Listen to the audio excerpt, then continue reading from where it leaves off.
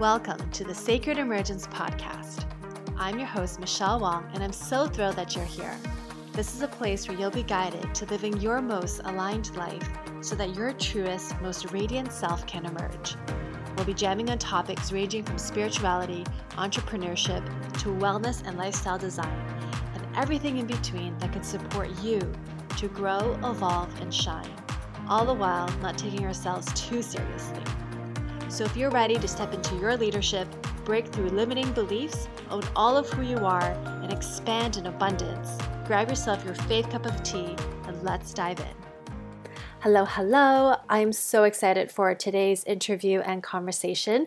We are talking about cryptocurrency today, and I had the pleasure of interviewing Shayan Sagheri. And before we roll into the interview, here's a little bit of her bio. There's no such thing as a taboo or TMI in Shayan's opinion. Overcoming the shame of her financial illiteracy in 2020 opened the way for her to rehabilitate her relationship with money mentally, physically, and emotionally. Now she serves as a guide for those who want to heal their relationship with money and change their lives through financial coaching and embodiment facilitation. I trust you're going to enjoy this episode. It's really juicy, and let me know what you think. Cheers. Hello, everybody. Welcome back to another episode of Sacred Emergence. It's Michelle Wong, and I have such a juicy interview for you today. I'm so excited for this conversation and for our guest. So joining us is Shayan Sagheri, who is joining us from Mexico. And Shayan is a wealth coach, embodiment facilitator. Shayan, welcome to the podcast. Thank you so much, Michelle. I'm so excited to be here. It's just a wonderful serendipitous experience that we crossed paths and that we've been able to work with each other now in two different ways. So I'm super pumped to be here. Yeah, well, so we're going to talk about crypto today and NFTs and just all the things into the financial future. But yeah, we connected through, I'm taking your crypto course. Yes. Crypto Curious. And I just loved your journey and your take on women and crypto and how that there's not enough women in the space. And I just loved your take on why women need to be in the space. And then I also learned of you through the House of Wealth Embodiment, which you're a facilitator. And I love that with every class that we do, as part of the Crypto Curious, you actually infuse movement. So let's dive into all this juice. And I would love to hear maybe your journey. My journey to crypto? Yeah, or just how you, I just love your work, right? So what compelled you to start doing all of this? So I'm 35 years old, and I would say that I was not financially literate until about 2 years ago when I was around 33, January of 2020. And what happened was the holidays were over. And even though I hadn't participated in the consumerism or buying gifts for anyone, I still had no money left in my bank account. And that was kind of when I hit that limit where I was like, something has to change. And so that really was the moment where, even though I had so much fear around money, because I had so much experience around money causing problems for my mom and my dad, they were fighting all the time. So I thought money was evil. So I avoided it at all costs. And you can imagine it's tough to avoid money. It finally hit a point where I was like, not knowing about money is far more detrimental than if I just put on my big girl pants and turned towards it and just started to self-educate. And I mean, the fact that money is such a taboo doesn't serve anyone. I mean, gatekeeping that information and holding it from people, it certainly wasn't helping me. And so as soon as I started learning about it, I just wanted to tell everyone about it, because I figured if I didn't know about it, there's probably so many other people that just don't know these simple tips, tricks, best practices for managing their wealth. And I started taking an investment course with Anjali from Dahlia Wealth. And then shortly afterwards, I found Victoria Washington, who is my mentor. She is the creator of Wealth Embodiment Flow, which is a body-based journey to financial liberation. It goes beyond mindset and it goes into your money lineage roots. And it really enables you to approach your finances and your wealth from the nervous system, which is to say it's in the body rather than all cerebrally from the mind, because that is how we're taught, right? Like we think it's math and we think it's hard, but really there's so much trauma, wounds, memories from our own lives and from past generations that have been handed down to us that we just hold in our bodies. And if you are holding that trauma or that resistance in your body, no matter what your mind does, it's not going to be able to out earn that. So this is kind of taking the whole thing and flipping it and coming in through the back door and kind of hacking the system that way. I love it. And I just love how it's such a holistic approach, because it's like that's how we met. We met through the House of We, and I just loved your energy. I'm like, oh my God, you're teaching crypto. And I started dabbling in it, but there was just something about what you were offering. And I was like, okay, I'm really curious. So I signed up, and then I'm like, oh my God, like every class starts with wealth embodiment flow, like not all of it, but just pieces of it, that it's really around getting back into your body. And I was like, yeah, I can get behind this.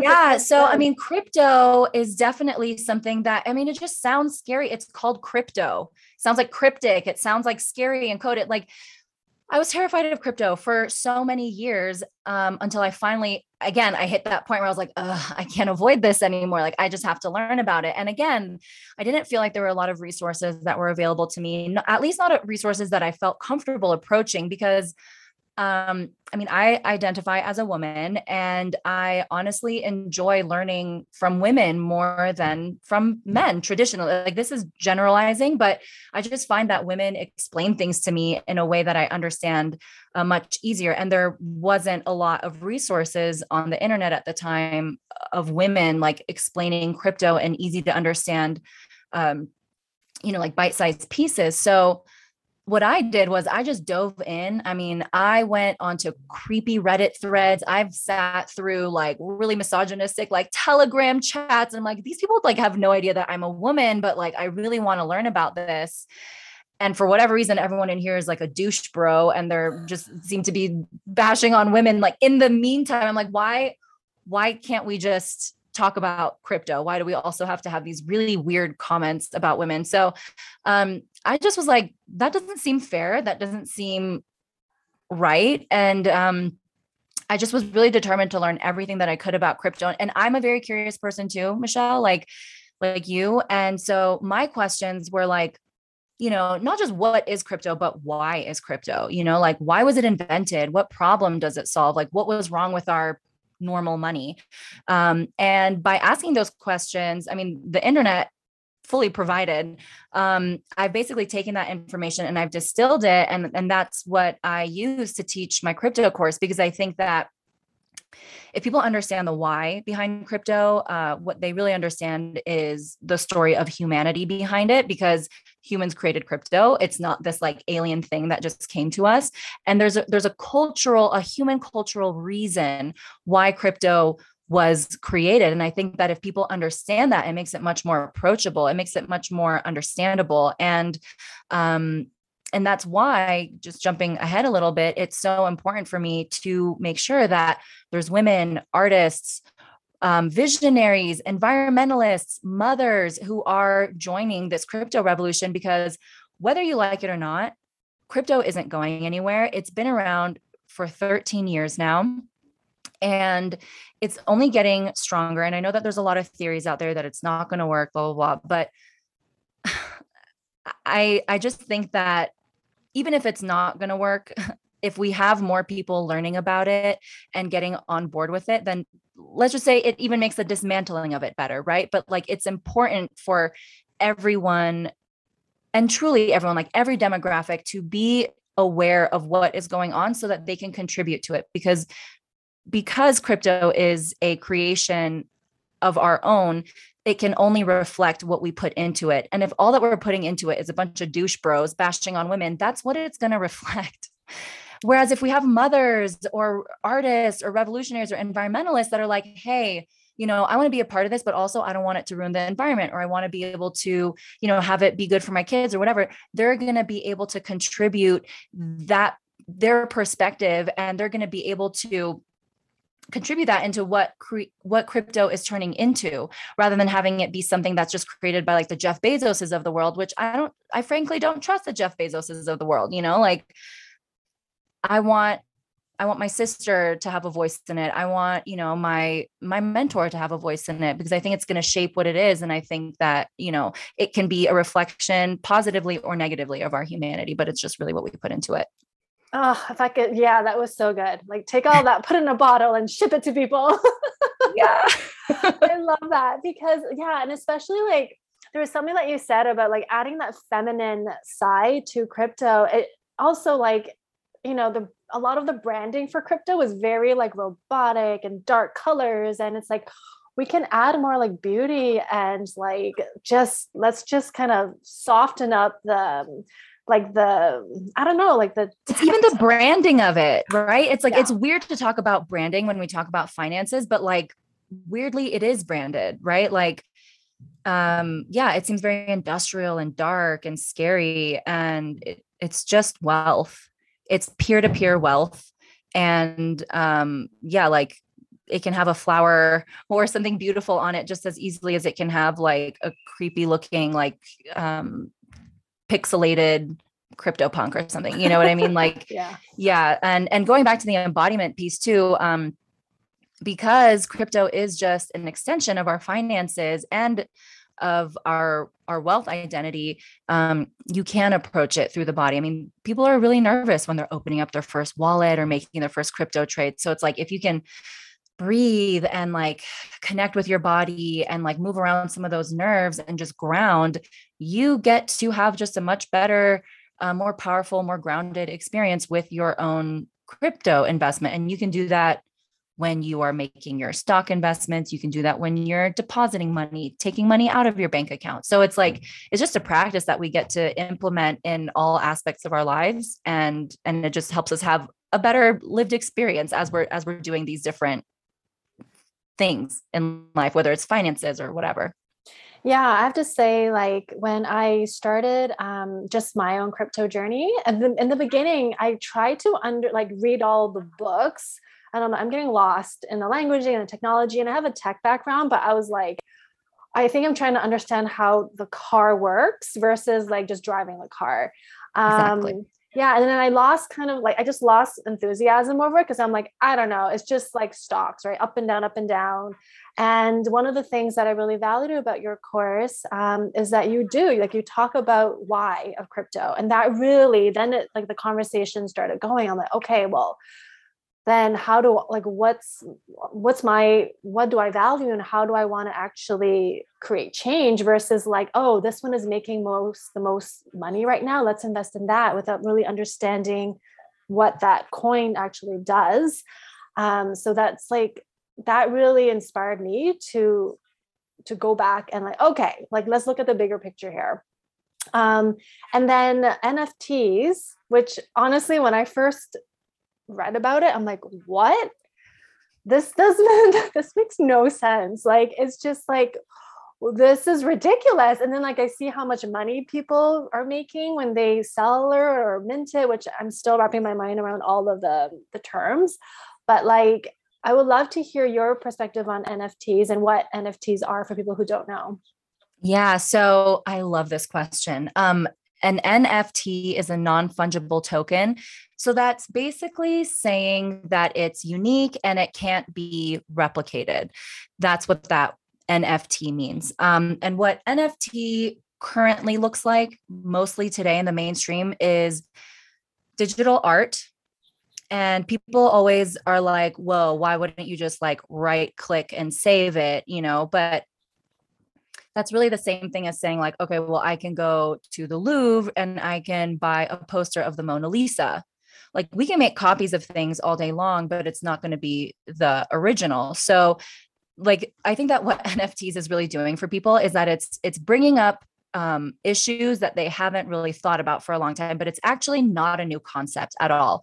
Like, value is something that is completely subjective. Like, this is my face mask and,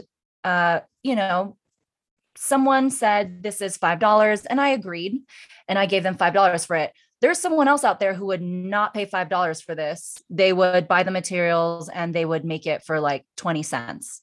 And so value, it has always been subjective. And whether it's digital or whether it's tangible, it doesn't really make a difference. The exchange is just two people agreeing on that value and like exchanging for it. So an NFT, you know, there's an artist, there's a digital artist, there's some amazing, really beautiful digital art out there. And basically what they've done is they're like, okay, I've made like I've made a series of art. It's the same character in like, let's just say different environments or different scenarios. And they've each been stamped with this like unique code that verifies that they are unique and they are non-fungible. And I'm going to price it for 1 Ethereum. And then, you know, people can bid on it or they can just buy it at that price. And then they have that piece of art and it's theirs. And, you know, they can play it on their computer. They can, you know, project it on the wall. They can do whatever they want with it. The point is that it's theirs and no one else in the world has that authentic piece. Even if they make a copy of it, it's just not going to be that authentic piece. And if that person decides to sell that piece of art in 5 years for a profit, the original artist gets a percentage of that sale. So it's actually paying artists royalties. And that's why NFTs have become so popular, especially in the creative community with the artists, because, you know, if Pablo Picasso sells a piece of art for $50,000 once, cool. If that new owner now sells it for $100,000, they make that profit, that 50K profit. Pablo Picasso never sees another cent again. Whereas now artists can make passive income off of their work. And I think that that's incredible. That's so important. The other element of NFTs that's going on, there's a whole aspect of it where it's just the digital art, and there are art collectors and there are digital art collectors, and that's a whole scene. Another cool part of NFTs is that more and more they're starting to become kind of like a ticket into a community, into a network, and they create real life experiences. And if you hold this NFT, it basically gains you access into this like group of people. And then you know, as a collective, you become this community and you get to make decisions together. And they've started donating money. They've started doing philanthropic activities. They start doing, Bay Area, not, what is it called? Bored Apes Yacht Club is an NFT collection of like 10,000 NFTs. And they had a real life Super Bowl party in February. And you're going to be, rubbing elbows with some really unique, cool, wealthy, I don't know, eccentric people that you might not normally have access to just because you own this NFT. So it's not just the digital art aspect. It actually does translate into real life experiences as well, too, which is the part that I'm really into. Yeah, I feel like in the beginning, right, with NFTs, for example, it's like, oh, this idea of like a digital art, and I love the fact that, you know, royalties for the original creator, that really excited me when I learned about that. But it's like, I feel like down the road, people can start using the concept of NFTs for other creative things of digitally stamping, like this is original. And like, even with like music and like, I don't know if you can digitally stamp music, but it's like digital music, right? Yes. You any kind of digital art, videos, music, graphics. Yeah. Yeah. And like, I don't know if it's possible to like, even like coursework, like, you know, so like it gets copyrighted. I don't know. These are just, but down the road, I could see how the concept of it can totally expand to other uses. So it's like, this is just the beginning. And so why not get at the beginning, get in front of it so that we can have our voices heard around it. Yeah. And just learn it faster so that we can adopt it faster and like win faster, because you're right. It is, NFTs are, they're kind of starting to be not synonymous with, but like very closely associated with smart contracts, which are being used more and more in other things as well, not just for like digital art. Like there was a home, I think in Florida, sold as an NFT. It's a non-fund. They're basically saying it's unique. It can't be replicated, you know, and there's like a smart contract around it. And so, yeah, I mean, like it's starting to creep into really interesting facets of life. And I think we're going to continue to see that grow. And it is good for protecting people, and it's good for royalties. And so just the sooner that people start learning about NFTs and smart contracts, they're just going to benefit from it sooner. Yeah, that idea excites me because it's just like this, it kind of is. I mean, we talk about Web 3.0, which is a whole other whole other world. But I feel like whether or not people want it, it's going to happen because we're evolving and technology is changing.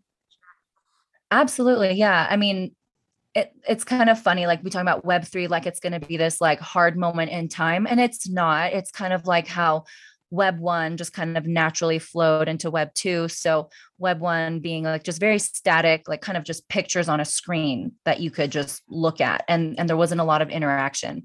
Web 2 was really shaped by like the gig economy, by social media. It was much more interactive, and it was much more about users like contributing the content to it. And then Web 3 is going to be like even further. And we don't know exactly what it's going to look like, but it is going to involve a lot of open source, a lot less, not censorship, but like, what is it that I'm trying to say, Michelle? What it like control content control. Yeah. Like the control. content is not going to be as controlled. It's really not going to be as censored, like there's just some things that you can't talk about on certain platforms. Like they will flag you, and some of that is good, right? And it's safe and it's important. And some of it is actual censorship. Like, you can't talk about certain plant medicines, for example, like on certain social media. They're going to call that illegal. They're going to call that drugs. And, people fall on different sides of that argument. So it's going to be interesting to see the way that Web 3 gets shaped. And I don't think that people are going to notice it like a hard line in the sand. It's just going to be a slow evolution. And we're going to look back and be like, oh yeah, the internet is so different now than it was 10 years ago, Yeah, that's like a part of me makes me nervous. And then other part is exciting. So, but I love what you said. Like the sooner we can get ourselves into and learning more about it and being a part of it, the more we can shape it. Exactly. And we want it to be a space where we're happy and where we're feeling comfortable. And, I mean, I don't know, a 60-year-old single male developer out there isn't gonna like think about what makes me as like a 35-year-old, woman, wanting to be on the internet. He's not going to be able to think about like, okay, what would someone like Cheyenne want? And so people like myself, like I have to go on there and be like, hey, this is what I want. This is how I want this space to be. And I have to be a part of like, it really is pioneering. Mm-hmm. Yeah. I love that. That's exciting, which is like, the whole reason why we're having this conversation. Yeah. Well, I'm also curious, like your journey into crypto, like what, like, did you read about crypto and then you're like, okay, I want to get into this? Like what sparked your interest in it?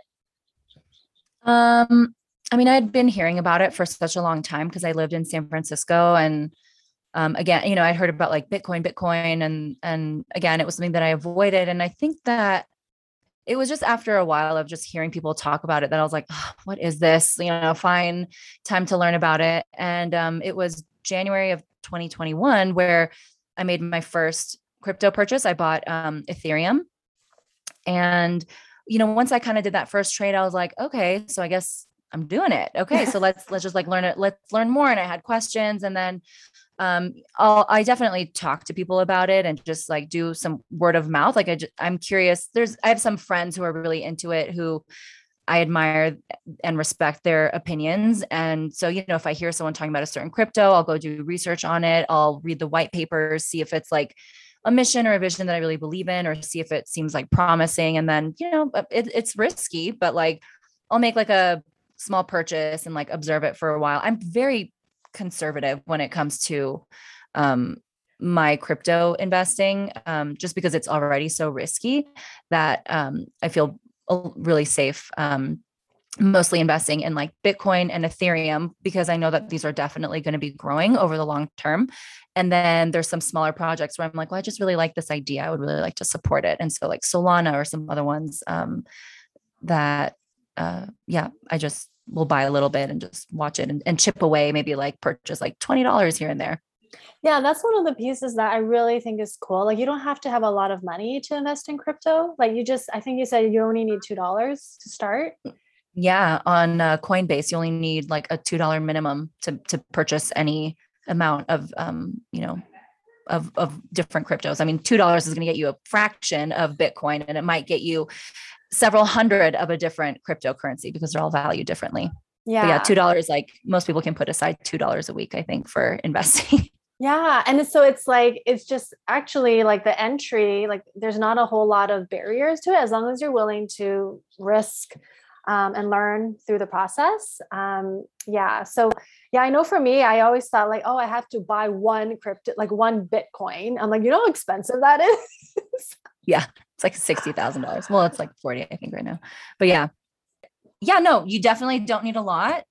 It's something that you just get to chip away at. And if anyone out there is thinking about investing in crypto, just one of my pieces of advice is to only invest what you are willing to lose, because you don't want to put in your life savings. You don't want to put everything that you own on the line. You definitely want to keep a nice chunk of your cash liquid and accessible in case of emergencies, in case you want to go on vacation.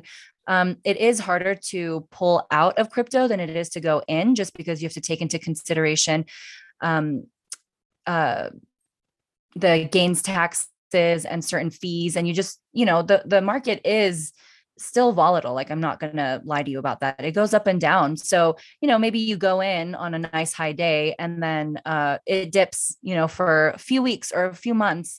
Doesn't mean it's not going to go back up. But if you need that money immediately, if you pull out, then you're actually losing money. And that's the other thing I want to mention is, if you have already invested in crypto and you're feeling really depressed about the way things are looking right now, because they are down, substantially, it's not the lowest that we've seen the markets, but the only way that you lose money is if you pull out when it's lower than when you went in. So if you just leave in your investments and just trust that over time it's going to go back up again, you'll be fine. And I do recognize that does take like us, you got to stomach some ups and downs. But if you all remember what was going on with the stock market in 2008, like that shit crashed.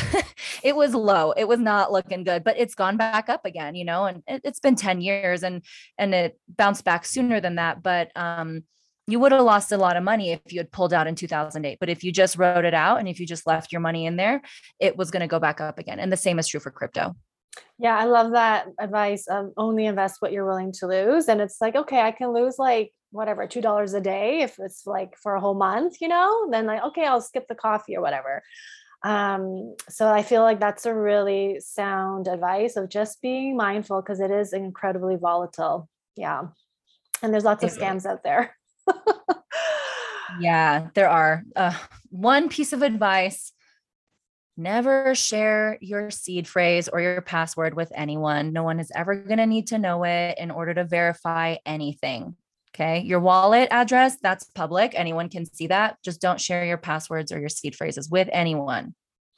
I don't think yeah, thank you for that. I don't think we actually explained what crypto was. We just dove right in. It's digital money. Like, yeah. Yeah. So it's like, kind of like banks, and you're looking at the numbers on the screen. Like, do you have a better way of explaining it? Yeah. I mean, crypto is digital money.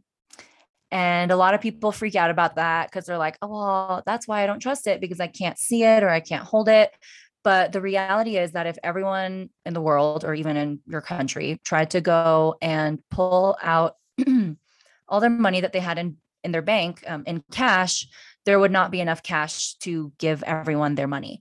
So what that tells you is that there is a huge chunk of our money that is already digital, and we don't realize it. But like, if you swipe your debit card, when you go to the pharmacy, there isn't a box with your name on it that has like $500. And then someone goes and takes out like the $2 that you owe the pharmacy and then puts it in their box. Like, it's just numbers on a screen. So already in a lot of countries, like in the United States and for sure. We're already on digital money. There are certainly some countries that are still more cash-based economies, but that's changing more and more. So with crypto, it's the same thing. It's this currency that has been created that is digital that many people have bought into, as in they believe in it. And it's the same thing as, let's just say, with the dollar. I mean, if tomorrow everyone decided that the dollar is just paper and it's not actually worth like what we say it's worth, it completely dissolves. And so that's something really important that I really want to impress upon anyone that's listening, is that like value is just a belief in something, you know, and our money is no different. And so crypto is no different. So if everyone just decides, yes, Bitcoin is worth this much, or Ethereum is worth this much, and I will exchange, you know, I will give you my house for 1 Bitcoin or whatever. The more people like buy into that, the more we're going to be able to use it as a way to circulate it. So yeah, what is crypto? It's digital money. And yeah, we're already kind of halfway there with our fiat money. And when I say fiat money, I mean like dollar, pound, peso, that's fiat money. Yeah. Does that answer?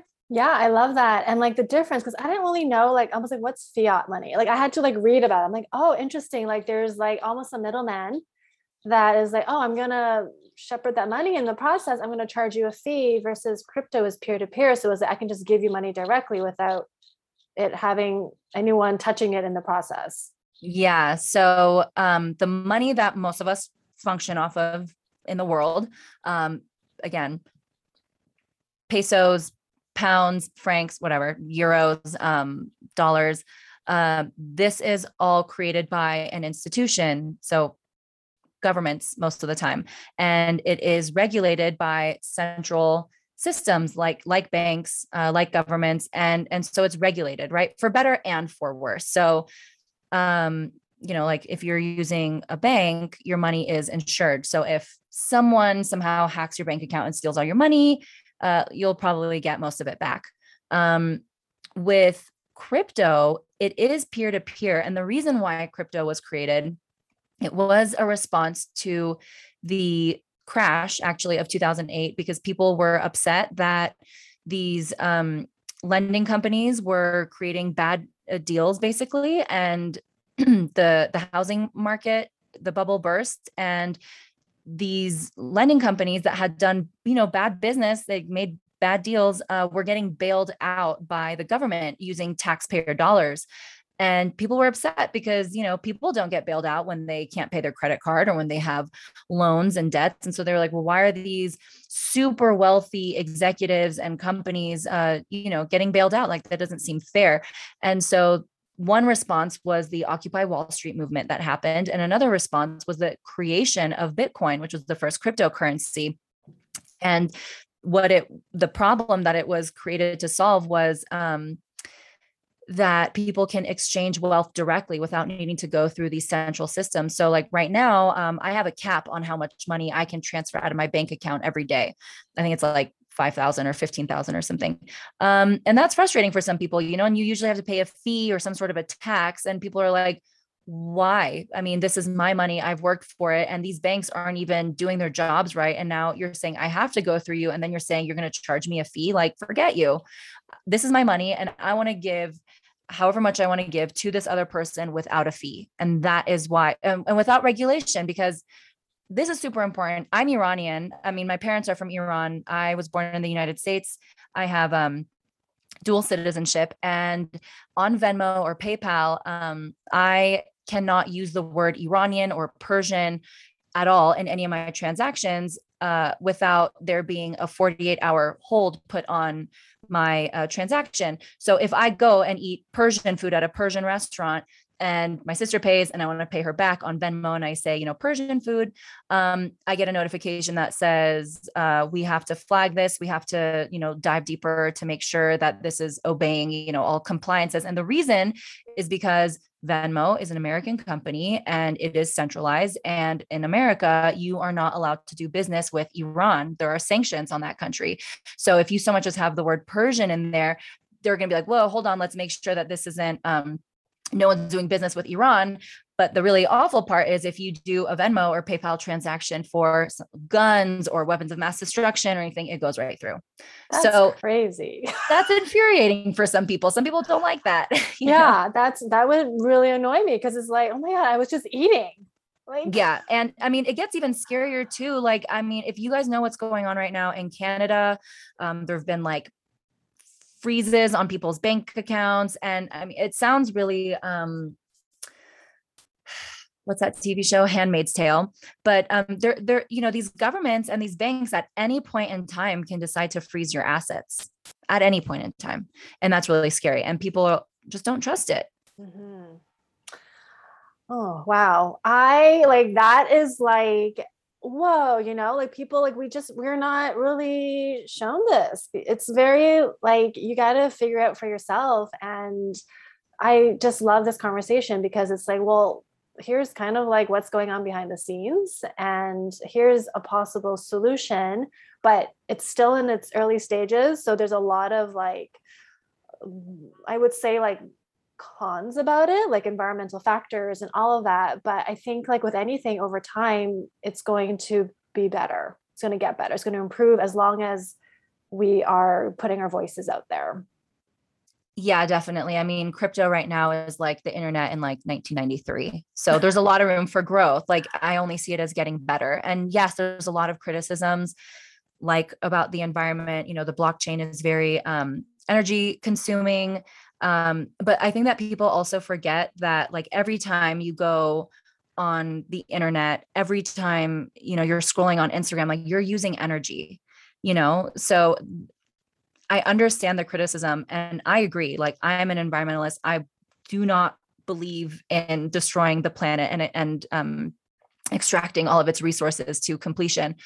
And I think that there's a lot of room for improvement in crypto, and there are improvements already being made to the blockchain to make it more energy efficient. But people draw these arbitrary lines in the sand where they're like, oh, well, crypto is being used for like laundering money. I'm like, you know what else is being used for laundering money? Money. You know? And they're like, well, crypto's energy consuming. I'm like, yeah, but so are computers. Like, but like we're already on the computer and like no one is like screaming about like cancel all the computers, you know? So it's just like, it's this argument of like resistance versus adoption. And I just think that with adoption, you have so much more ability to contribute to the solution. Mm. This has been so good. Like we went into the meat of it. Thank you. Thank you. This was awesome. Yeah. Well, how can people learn more about you and connect with you and just like be in your world?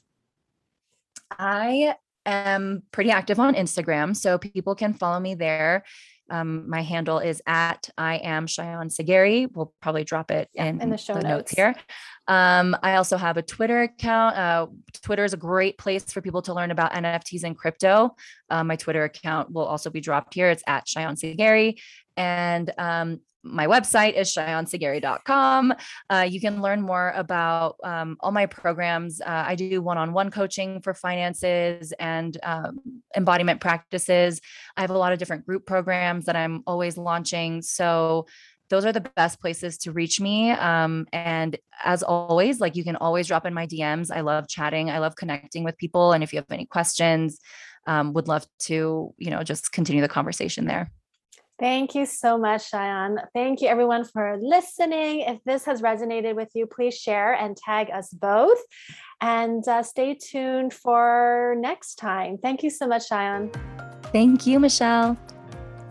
To help you feel more supported and nourished in your body and nervous system, you're invited to download the free I Am Supported meditation in the show notes. May you feel grounded in who you are as you become the fullest expression of yourself.